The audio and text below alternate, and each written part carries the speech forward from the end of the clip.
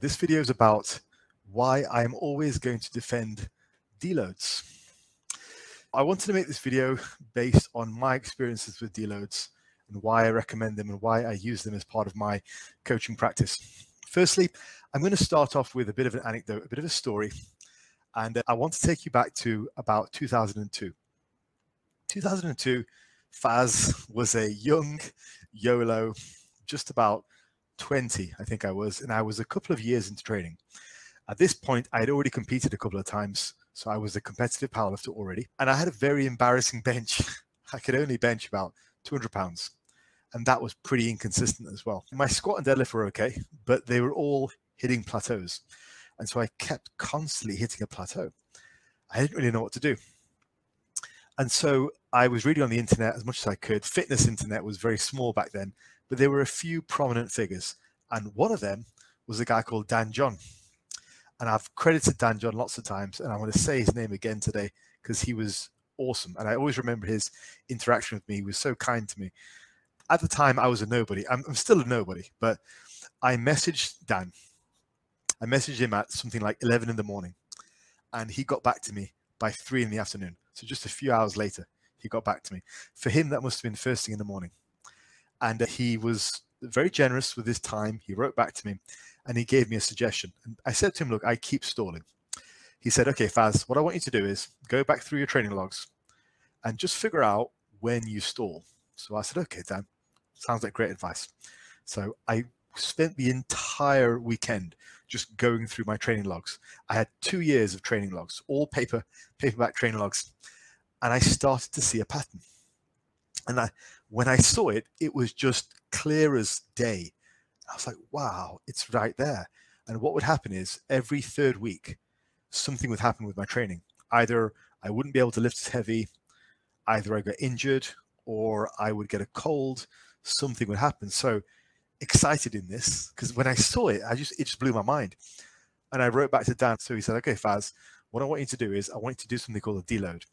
And every time you feel like your training's going to go off a cliff, I want you to deload just before that point. So I said, okay, that's what I'll do.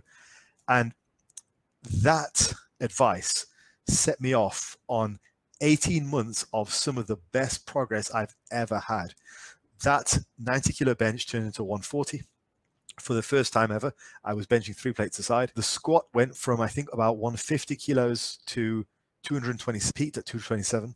The deadlift was already fairly high, about 210, and I think that got up to about 235. Years later, I messaged Dan about this, and he was, again, very generous, very nice with his time, and he thanked me for remembering him. But I give a lot of credit to him. But essentially, going back to this video, deloads unlocked that for me. So for me, I will always be loyal to deloads because they've unlocked that. And over the years, I've come to appreciate more about why they're useful.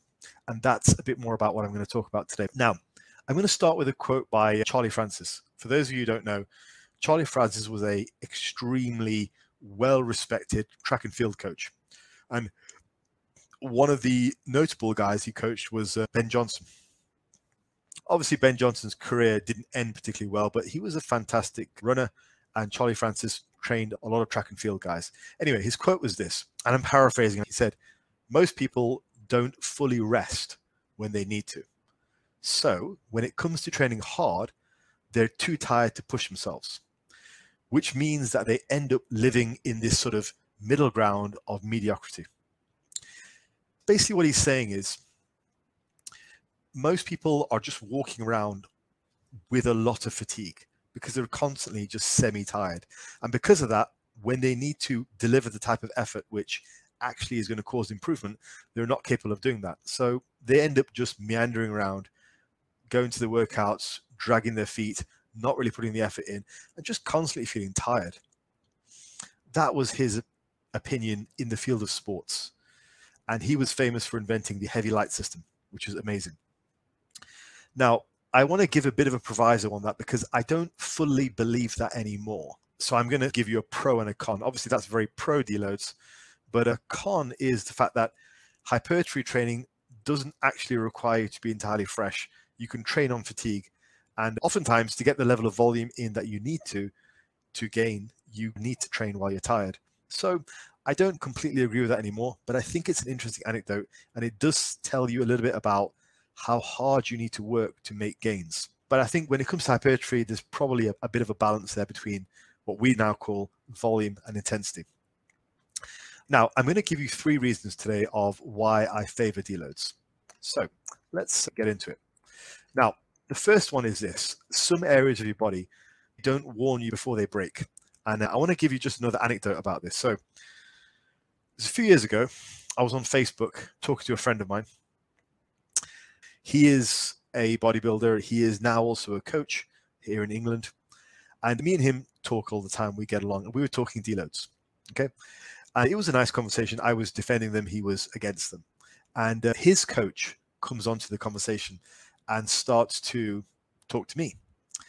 And he said to me, yeah, I think deloads are quite useful if you're the type of coach who doesn't know his clients very well, or something really condescending like that.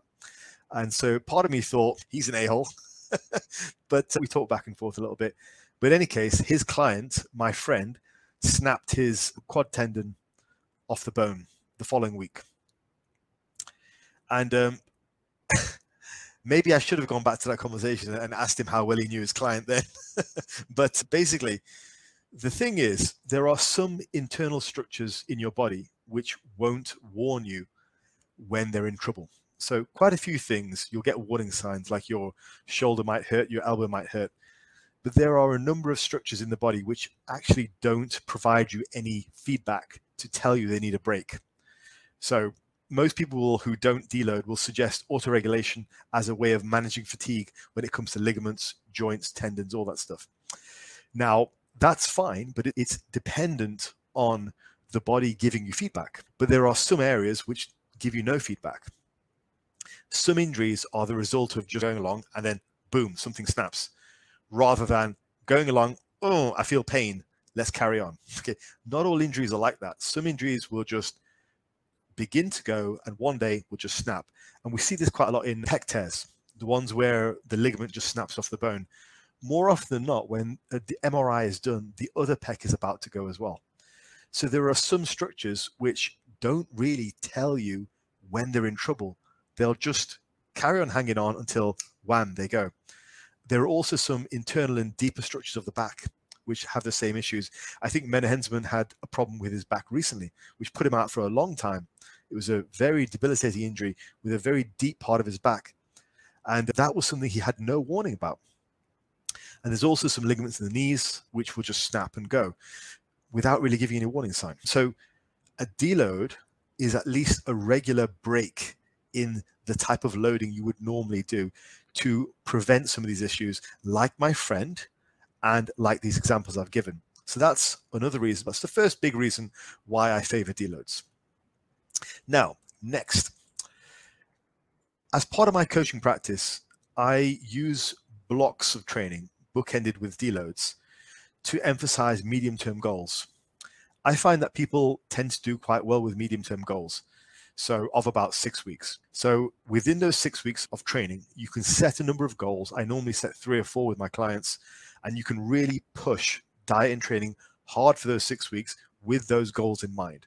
So they provide a nice psychological boost for people, something for them to aim for. And we can say, okay, over the course of this block, we're going to set you some goals, like you're going to gain 3 pounds of body weight if you're bulking over 6 weeks. You're going to add 5 to 10 pounds on each lift, 5 to smaller lifts, 10 to compounds. And also, maybe I'm going to educate you about intuitive eating, something like that. So I provide a series of goals, which means they know exactly what to focus on throughout those 6 weeks. And then week in, week out, we can discuss problems that are arising, fix those problems. We can just discuss how to achieve those goals so that we're always forward thinking.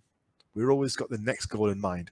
Now, the thing about goals is you need to elapse a certain period of time to execute before you can evaluate the goal. So that's why these blocks work quite well. And a deload at the end of the block is a good way of bookending the block.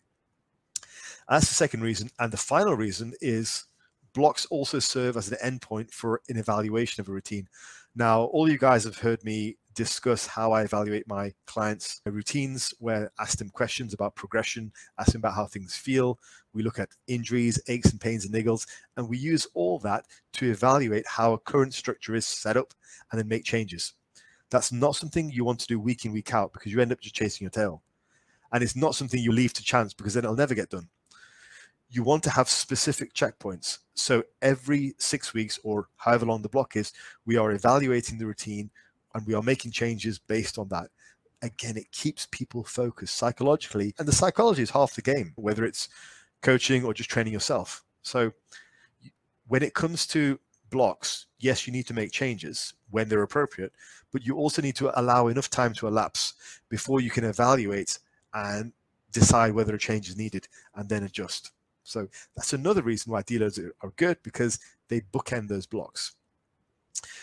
All right, so just to bring this home, I will always defend deloads. Now, for these three main reasons: safety, goal setting, and evaluation and adjustment. Now, these three things form the pillars of my own coaching practice. So they're an integral part of what I do as a coach, making sure people stay safe, making sure we stay focused on our goals, and making sure we evaluate and adjust over time at decent intervals. So for everyone out there who's ragging on deloads, and I get it, and you'll realize not all of these reasons are based on biology. They're not all based on hypertrophy. Some of them are very practical reasons based on psychology. But as I say, just take it from me. I'm a guy who's coached for 8 years. I've lifted for over 2 decades. Not to do the whole appeal to authority thing, because I think that's a bit naff. But essentially, there is more to deloads than just having them as part of some sort of biological reason. They work very well for these three reasons listed. So I'll call it there, folks. Have a great day, and I'll see you in the next one. Peace out.